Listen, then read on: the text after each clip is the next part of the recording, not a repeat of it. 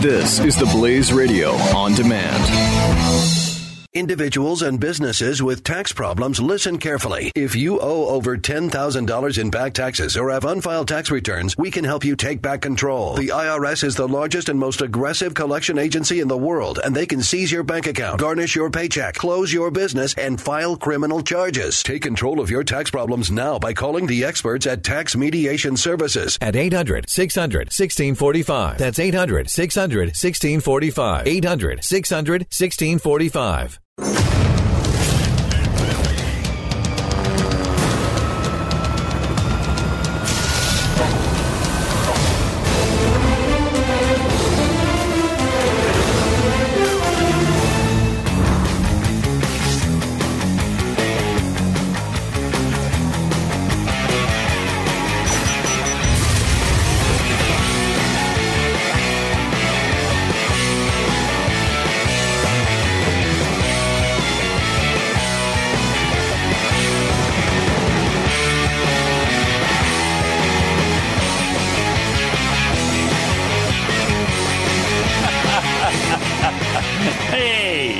It's Pat and Stu, 888-727-BECK, 888-727-BECK. I like this little battle.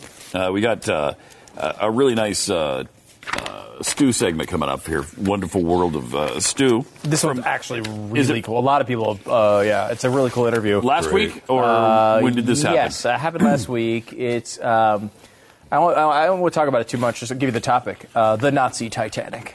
Sounds really good. It's an awesome story, a great book, and we talked to the author of it. Don't spoil it. We'll Nobody's seen it yet. But I'm really pissed off. I'm really pissed off about this, about the Weather Channel. I hate the Weather Channel. These guys are climate change douchebags. Oh, yeah. And I love them. One of them was it an anchor? Do you remember this a couple of years ago? She was saying, maybe it was last year or year before, saying people should be put in jail over it. I mean, if you're a denier, you go to jail? I believe she was the one who was saying only, Pat, that they get removed from the American Meteorological Association. Or society. Is it society? Oh, good golly. I'm getting the associations and societies confused. But yeah, she was actually advocating that they essentially not be allowed to be meteorologists. I think the guy you're talking about from another climate website who's saying they needed to go to prison. Okay, maybe. But whatever. I mean, we can all unite. Something bad needs to happen to all of them. Yes. So anyway, we're not Breitbart fans, but Breitbart columnist James Delingpole ran a I like James. I don't know him, but I mean, I like some of the stuff he's written over the years. He ran a Weather Channel video, and he's just showing climate change isn't real. And so the Weather Channel goes crazy, and they posted this note to Breitbart: Earth is not cooling, climate change is real, and please stop using our video to mislead Americans. Well, what's the evidence? They never present any. The Earth is not, so you just say the Earth is not cooling, and that means it's not cooling? First of all, it has not been warming for about 20 years, and almost every measurement agrees with that. Now, the satellite photos, the satellite temperatures showed cooling this last year. In fact, pretty significant cooling in the past year. But I'm sure they'll come up with surface temperatures that are hotter than they've ever been in the history of the world, because they do it every year. And they've got this down to a science where they know where to place these things. They manipulate data. They change data from the past and make it cooler than it was, so it looks hotter now. I mean, they do all these tricks to make it look like we're in some sort of catastrophic situation. And Breitbart was just arguing the fact that global land temperatures have plummeted by 1 degree Celsius since the middle of the year, which is what the satellite temperature showed. And now the Weather Channel is going crazy over it. Right. Like, I mean, what happened was, I guess because of a content sharing situation, Breitbart was able to legally use the Weather Channel video. And what they put around it was, like, so the Weather Channel didn't say, well, no, the Earth is not cooling in the video. They just made a point, an observation about the data, which then Breitbart used to make their point, which was, hey, global warming isn't that big of a deal. It's been cooling. So they didn't say, the Weather Channel said that. They just said, here is our point. It was a Breitbart person who just had the video and used it to make their point. And that's what the Weather Channel didn't like. They didn't say that the Breitbart misreported the sentences they said inside the video. They actually put the video in the story. They just didn't like the idea that they took conclusions that were different from what they believed. And by the way, this comes at a time when 25 climate scientists have written new papers confirming a stable modern climate, fewer intense storms, hurricanes, fewer droughts, fewer floods, fewer fires. That's pretty much the opposite of what we're continually told. Because when you go to the fact that we haven't had a major hurricane in 11 years, not one major hurricane has made landfall in the United States in 11 years, not since Katrina.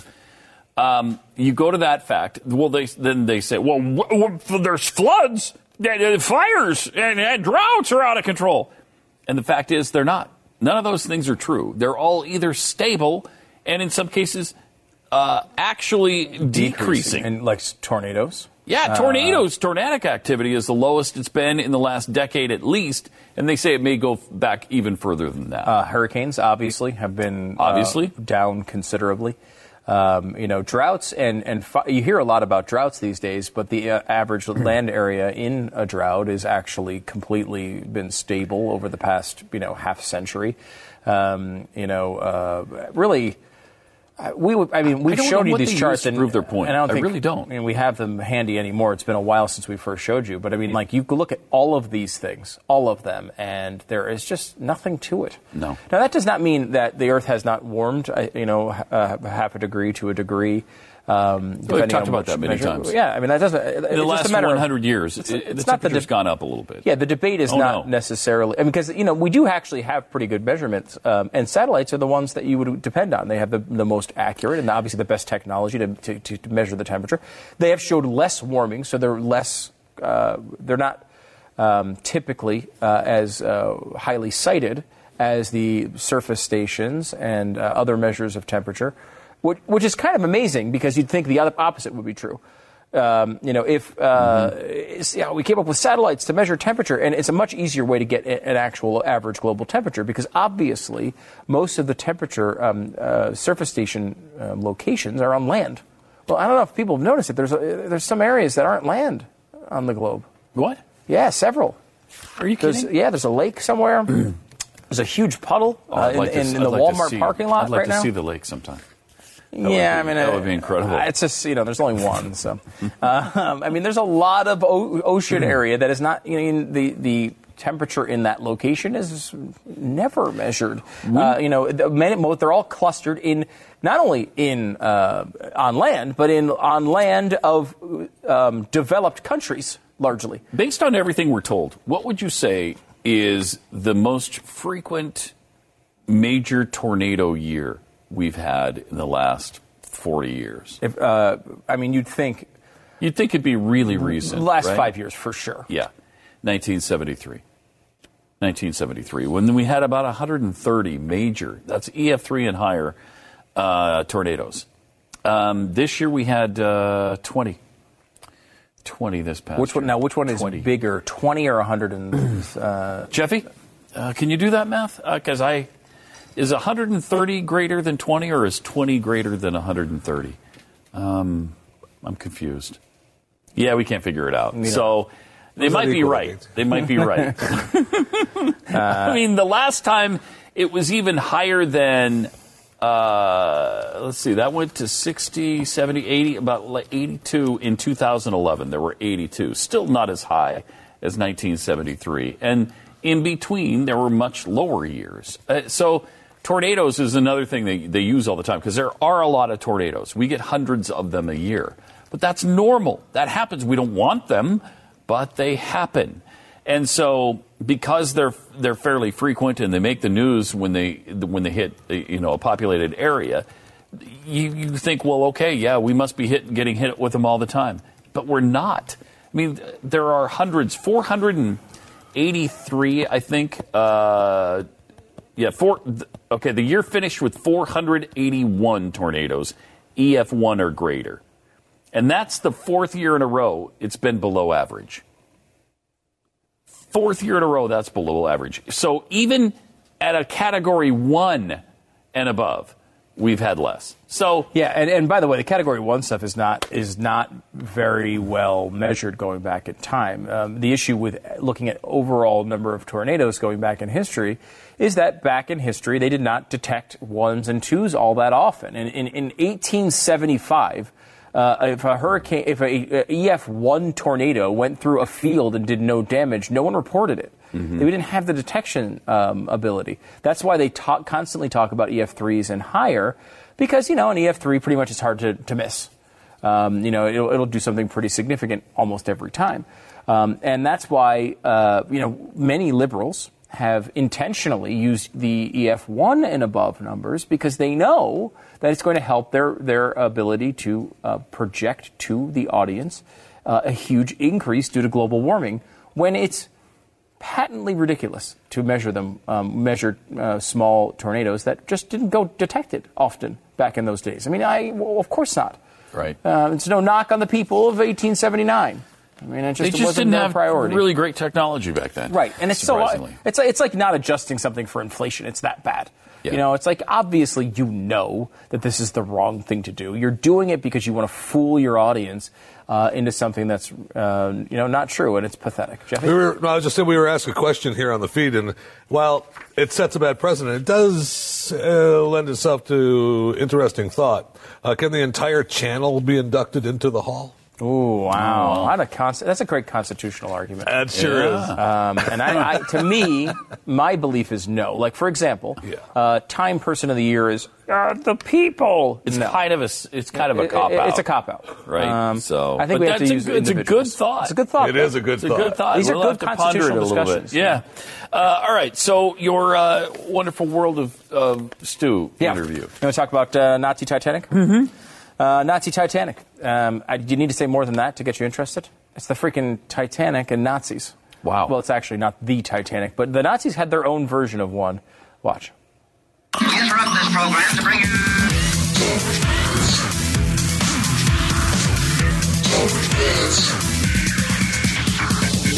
We return you now to your regular program. You work for Glenn Beck when your Kindle is 99% filled with books, including the word Nazi in the title. Just one of the many strange perks of the job.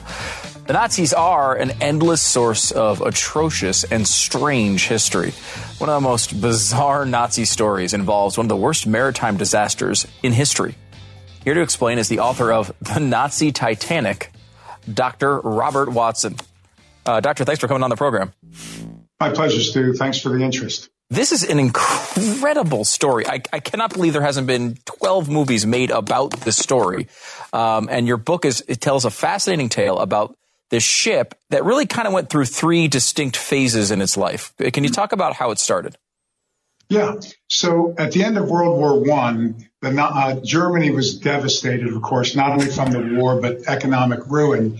But the Germans loved their ships. And almost all their ships were either sunk or confiscated by the victors. So what the Germans did after the war was they decided to build the world's greatest ship.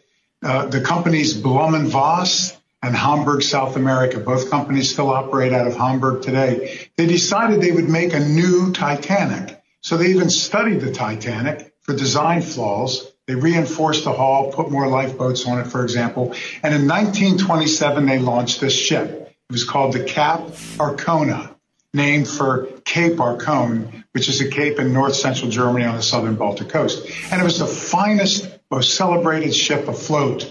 It made 93 transatlantic crossings. Wherever it went to port, people would line up like it was the red carpet to see this famous Nazi Titanic. A-list actors like Clark Gable sailed on it, monarchs from around the world. So this ship was quite something in the 20s and 30s. Okay, so the Cap Arcona, obviously World War II breaks out, and there's not as much time for vacations anymore. So it really kind of takes on a whole new life cycle. What's next? It does. So in 1939, the Nazis invaded Poland, and the port of Gdynia, which is on the North Polish coast, the Germans changed the name to Gottenhofen. And there they sent the ship. And they took all the fancy Persian carpets and chandeliers and gold, and they took all the luxuries out of it. And it sat rusting, and it was used as a floating naval training barracks and a cadet school, if you will, like a dorm for cadets. And there it sat obscure until the year 1942, when something absolutely nuts happened. Hitler has this secret meeting with Joseph Goebbels. And Hitler says to Goebbels, the war is going poorly by 1942. Thank God for us. Ultimately, they came up with the idea. They would make the world's most dastardly, epic propaganda film.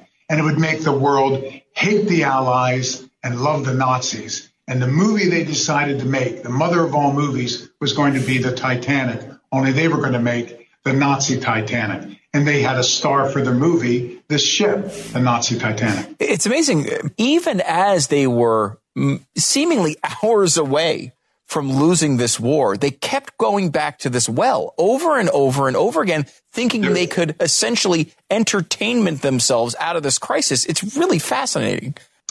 You're absolutely right. You know, here they are in the midst of a war, and yet Hitler and Goebbels would reassign entire military units to be extras for a movie. They'd assign some of their best engineers not to armament production, but to designing sets for movies. Hitler and Goebbels and their crew would sit up at night and watch back to back to back 3 Hollywood movies. In fact, as best as I could tell, the 3 movies they watched the most, King Kong, Gone with the Wind, and you're not going to believe this, Snow White and the Seven Dwarfs. Hitler loved it. It made him cry. They would watch the movie over and over and over. No, wait a minute. You're telling me Hitler, Goebbels, and all the big aides are sitting around watching Snow White together?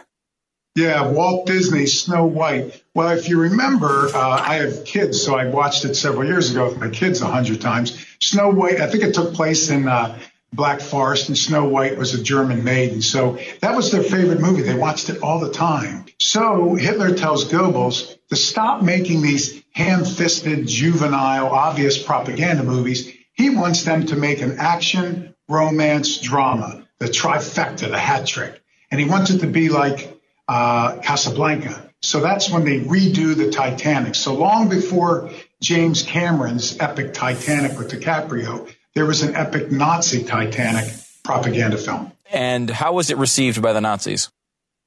Well, this was the movie to end all movies. It was supposed to be the mother of all films. Joseph Goebbels said it would be the greatest movie ever made. Hitler intended for it to change the very course of the war.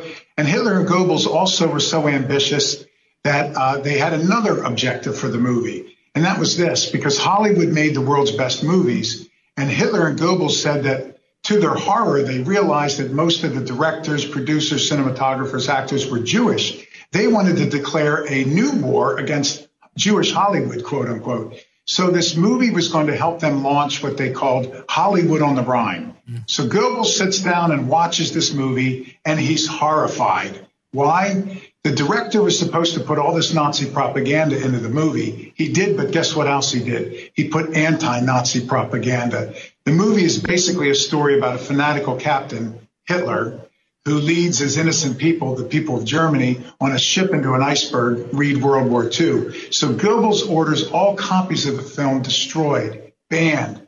Fortunately, some pirated copies made it to Prague and to Paris. And today, we still have copies of this movie, and you can watch it with the English subtitles. That's incredible, incredible. The ship is done with the movie now. What happens next? So a couple of things happened, but to cut to the most gruesome part, in 1945, in the spring of 45, Hitler issues his infamous liquidation decree. He wants all folks in the concentration camps killed, the camps destroyed, the papers destroyed, doesn't want any evidence. So while he's doing that, Heinrich Himmler, who is the head of the Gestapo, the SS, he contacts concentration camp commandants and he countermands Hitler's order, shockingly. He says, don't kill everyone. Instead, just don't let them fall into enemy hands.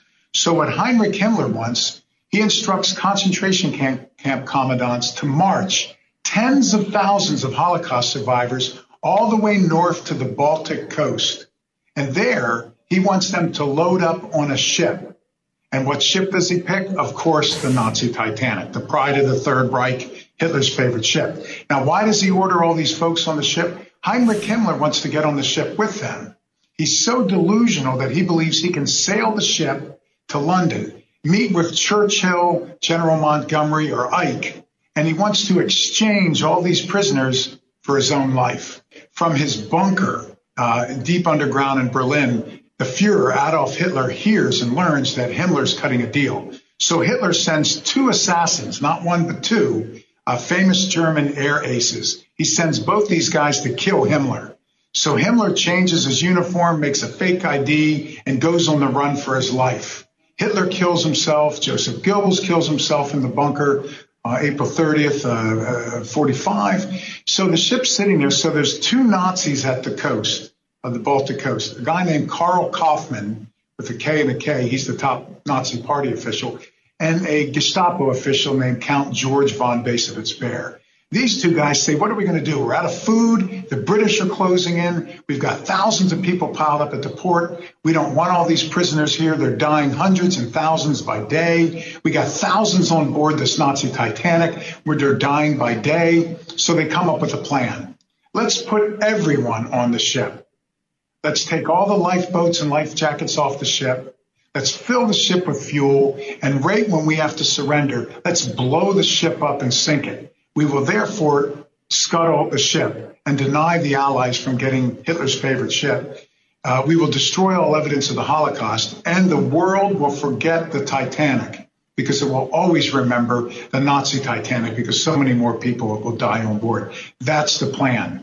Right when they're ready to execute the plan, British Special Forces hit the Baltic coast, the Bay of Lübeck and the town of Neustadt, Neustadt. It's the British 6th Commando. It's a special forces unit, and the strike was called in by an intelligence officer named Ian Fleming, who would go on to write the James Bond novels. So the British make quick work of the Nazis, and as they're liberating the port, a lot of people at the port are yelling, you've got to go out to that giant ship, which was floating 3 kilometers off the coast. The Nazi Titanic was so big it couldn't even anchor, it couldn't dock. It had to drop anchor way out 3 kilometers. So while they're negotiating the end of the war and the British are looking out at the ship figuring, okay, we need to go out and rescue these folks, but first the Nazis have to sign the peace, they hear this deafening roar.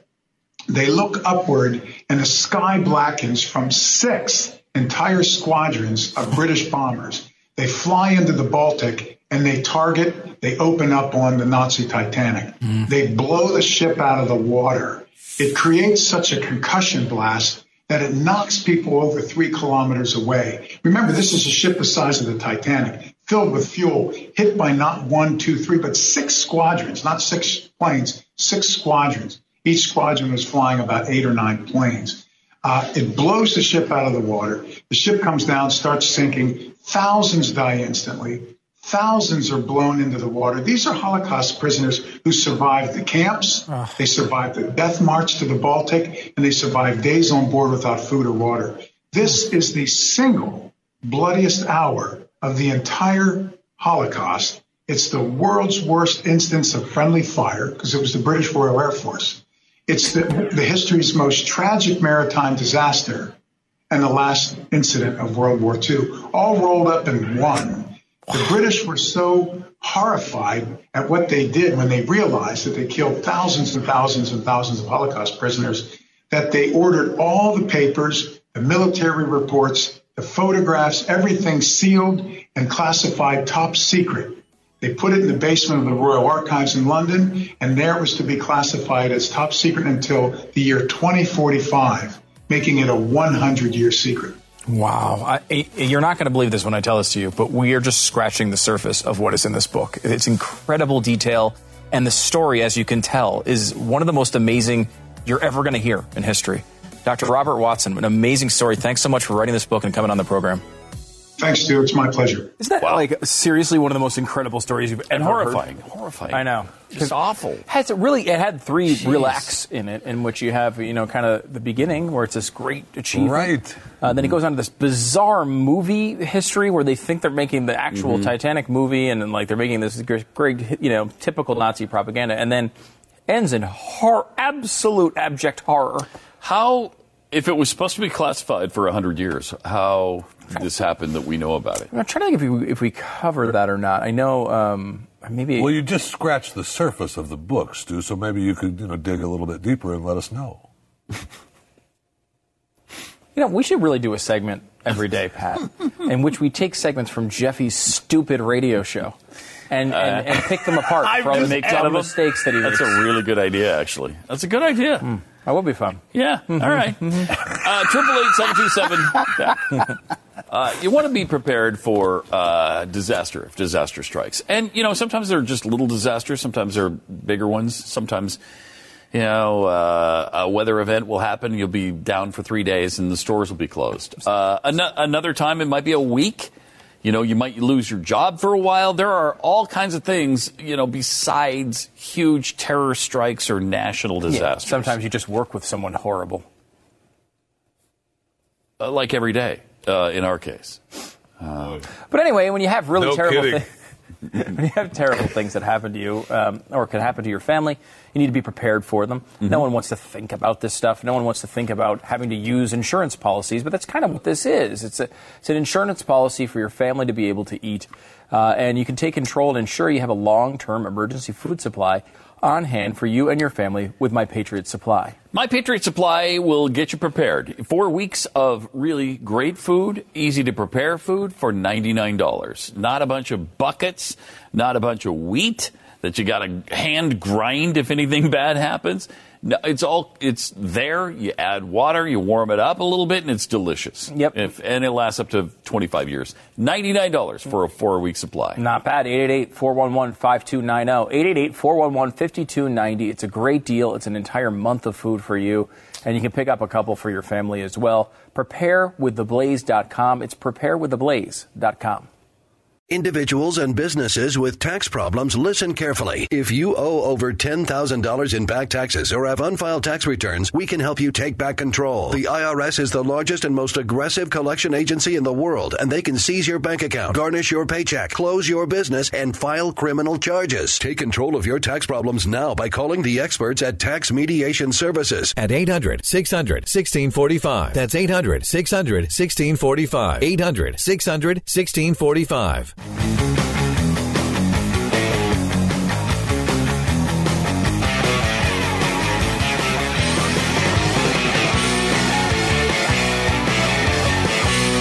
It is the 75th anniversary of Pearl Harbor, a day that will live in infamy, and it certainly has. December 7th, 1941. A lot of things people say don't wind up panning out. That one did. It did live in infamy. It really did. Yeah. They actually called that one really well. He called that well.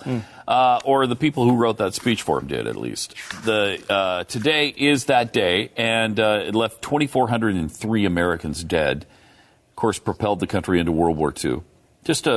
Like we said the other day, it was just a sunny day, just a beautiful morning, 5 minutes to 8. By the time the attacks on Pearl Harbor and other military bases were over, 21 ships were sunk or damaged, and more than 300 aircraft damaged or destroyed. 4,000 people are expected to attend a commemoration ceremony at Pearl Harbor. And then, I think we mentioned this the other day, too, Japanese Prime Minister Shinzo Abe will not attend the ceremony, but will visit Pearl Harbor with Obama at the end of December. And that'll be the first time that's ever happened, which is kind of interesting. So, yeah, the second time they were there on December 7th, yes, 1941. right, yes. They did Although not the leader. The dear leader was. No, he sent some people. Yeah. We must never repeat the tragedy of the war, he said. I would like to send this commitment. At the same time, I would like to send a message of reconciliation between Japan and the U.S. That's all. I mean, that's nice. No, yeah, totally. I wouldn't expect any more than that. I wouldn't expect them to apologize because people are always asking us to apologize. F you. It's also war. It's a war. It's war. And, I don't expect them to apologize. That's not what you do. We're not going to apologize, at least I hope not, for Hiroshima and Nagasaki. We certainly shouldn't. I wonder if we'll apologize for will? Iraq now that we have Trump as president. What he would, because he keeps saying it's the worst. It's the worst decision that's been done in a century. Right. You wonder if he's going to apologize for that. It wouldn't surprise me. Total disaster, total waste of time. Would really anything that guy does surprise you? No. It's a good point. I probably should just stop asking about it. Right. We have some footage, though, from Pearl Harbor from back in the day. The actual day? Yeah, I guess from, I don't know where So we're not going to see the beautiful Hollywood movie with no. But Jennifer Garner is not in this, and Kate Beckinsale. God, they were both in that? Yeah. Wow. That's a pretty good twosome, right? How do you, you're like, how can we make one of the most tragic days in American history more tolerable? Well, there's a way. Kate Beckinsale and Jennifer Garner. Yeah, that'll work. It worked. Here is, however, the non-Kate Beckinsale version of Pearl Harbor.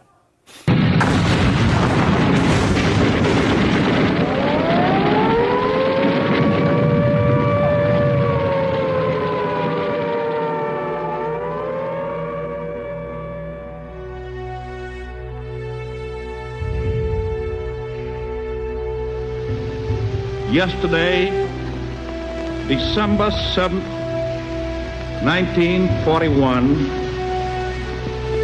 a date which will live in infamy. The United States of America was suddenly and deliberately attacked by naval and air forces of the Empire of Japan. The facts of yesterday and today speak for themselves. With confidence in our armed forces, with the unbounding determination of our people, we will gain the inevitable triumph, so help us God. I ask that the Congress declare that since the unprovoked and dastardly attack by Japan on Sunday, December 7th, 1941, a state of war has existed between the United States and the Japanese Empire. Wow. Pretty powerful stuff. And that was the next day. Next day. The next day. We didn't wait on that one. No, we did not. I was going to say, what was the October 7th we went to war on about September 11th? It took almost a month before we went against Afghanistan. In 1941, things happened a little quicker. And the last time America's ever declared war, I believe. I don't think we did in Korea, right? That was a UN operation. And Vietnam, we certainly didn't. We haven't in Iraq or Afghanistan. So I think that was the last time we ever declared war on a nation. Pretty amazing. And we did it right that time. When we went to war, we went to war to finish it. It's interesting, too, his confidence and his positivity there in the message that we would prevail. I mean, there was no indication of that at the beginning. We had just had our fleet in the Pacific virtually eliminated. And we were not up to speed to get on war footing immediately and fight against powers like Japan and Germany. And so the fact that we did all that is pretty miraculous. It was a pretty amazing time in our history. And, this is how you get the name The Greatest Generation. Yeah, right? That's right. When you pull stuff like that off, that's right. And you get that name. And they did, and it makes you proud. Well deserved. Yeah, I mean, it's amazing to look back at that. I mean, and you think about it, too, really it's the less threatening part of the war. I mean, you go back and you look at that, and Japan, I think, in many ways gets underrated as a threat in the war because of the fact the Nazis were so bad and all the terrible things they did. But it's like, I mean, Japan's the one that actually attacked us. But they were awful, man. What they did to the Chinese was unthinkable. Glenn was talking about on the radio today. Killed millions. Having beheading contests. Yeah, it was. They were absolutely brutal through that. Yeah. And the Nazis have have their own horrific part of history. But it is true that at some level the Japanese is overlooked because of just how the scale of what the Nazis did. But they both deserve the real scrutiny. And looking at you go back at look at this. I think we didn't want to go to war Many people in the country as a whole did not want to go to war, even with the Nazis doing what they were doing. And we didn't know all the details at the time, but we didn't want to jump in the middle of that. I mean, we were holding our government back really until Pearl Harbor. Right. And if they didn't, you wonder if they didn't, go after Pearl Harbor, would the thing been completely different? Would we have waited so long that the Nazis were not able to be stopped? I mean, it's certainly possible. Yeah, it is. If they have held back for another year and didn't do anything aggressive towards us, we may have never jumped in. Who knows? But obviously after that, there's no question. So thank you to all our veterans, to everybody who Jeffy? have put their lives on the line for You're welcome. Our real veterans. You're welcome. More patents, too, coming up in a So second. not like Jeffy. You Not said like are real Jeffy. veterans? I said real ones. Ones that actually have served the country? Right. Again, you're welcome. No, Yeah, we said real veterans. Not real. people who are executing stolen valor. Right. It's the way that's usually the way they frame it when you go to court for it. That's,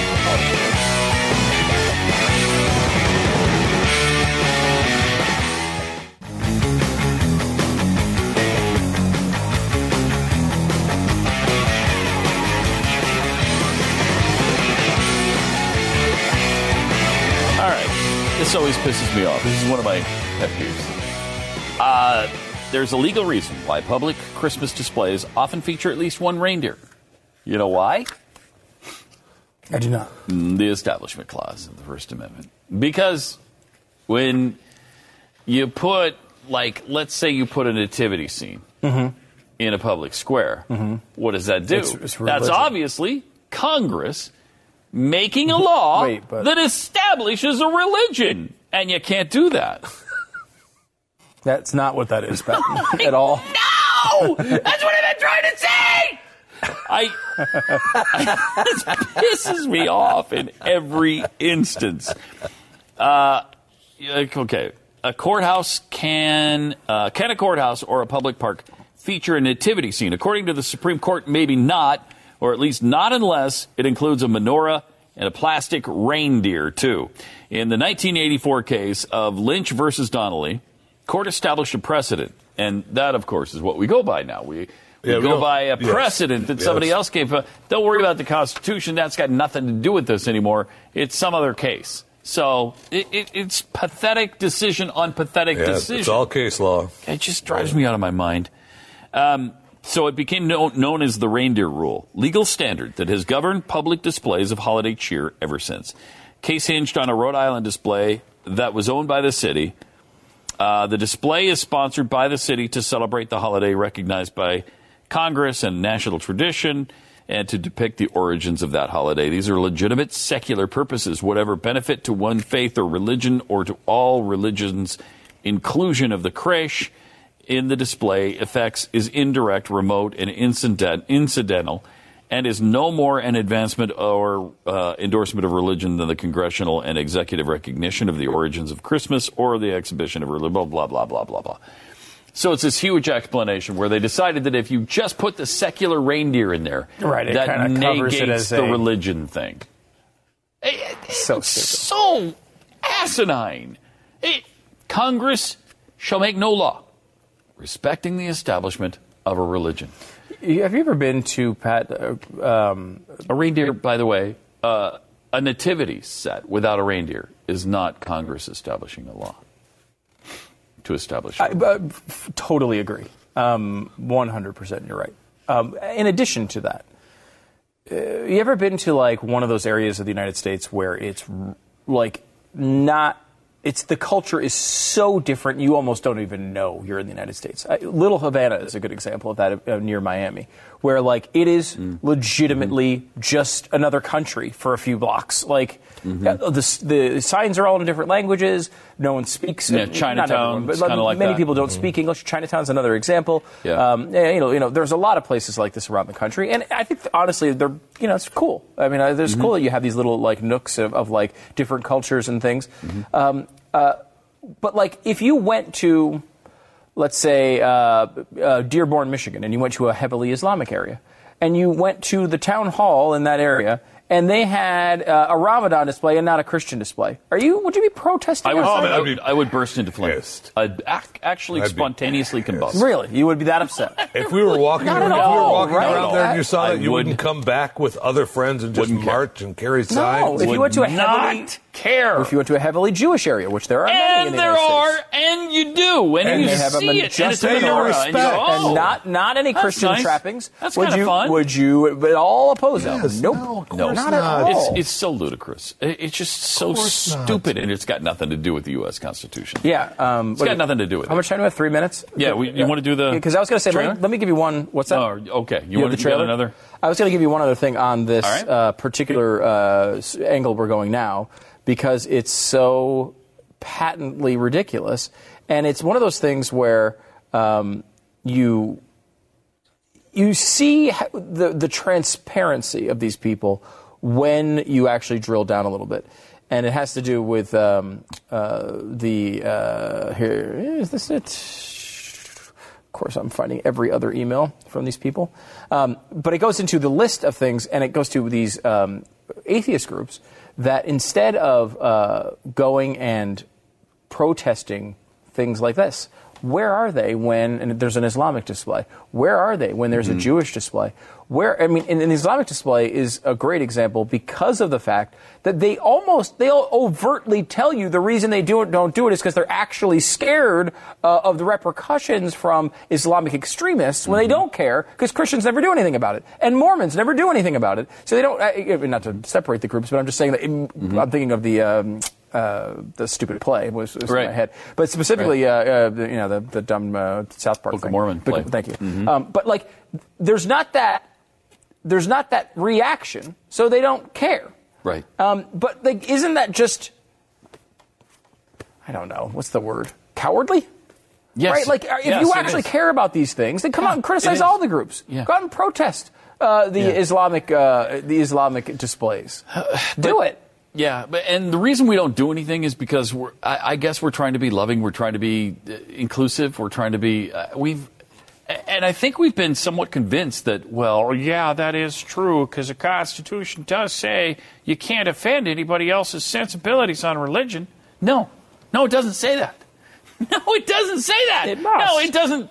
I mean, should we directly try to offend people's sensibilities? No, but the vast majority of us are Christians, so there's nothing wrong with showing Christian displays, and there's no guarantee of equal space in these things. When Satanists show up and say, well, we need to have a Satan display there too, because you got a nativity. No, you don't. No. I'm sorry, no. We're not going to. So shut up and get out. That's what you tell them. Oh, wow, that seems hurtful. It does, but it's okay to hurt their feelings sometimes. No. They'll get over it. What you don't do with the Satanists is put them in jail for believing as they do. That's what you allow them to practice as they will. Go ahead. Do your weird little animal sacrifice or whatever it is you do. But I don't have to look at your display, however. We don't have time to go through this whole thing now that I finally found it, but let me just give you this quote. This is from National Review, Jim Garrity. Every once in a while, atheists say it out loud. This is a quote. I know what keeps me from critiquing Islam on my blog is just fear. Phil Zuckerman said at a discussion of religious liberty at Georgetown University in Washington, D.C. I've got 3 kids, so I know I can say anything about Christianity or Mormonism, and I'm not living in fear, which is a testament to Christianity and Mormonism. And that's wonderful. Thank you. That's a legitimate quote from an atheist. I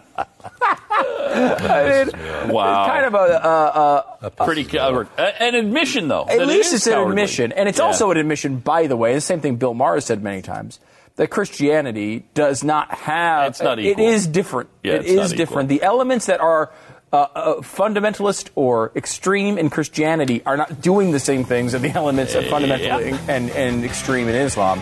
That is a big difference. But come back in just a second with a food product that I've never seen before. But we're going to try it on the air.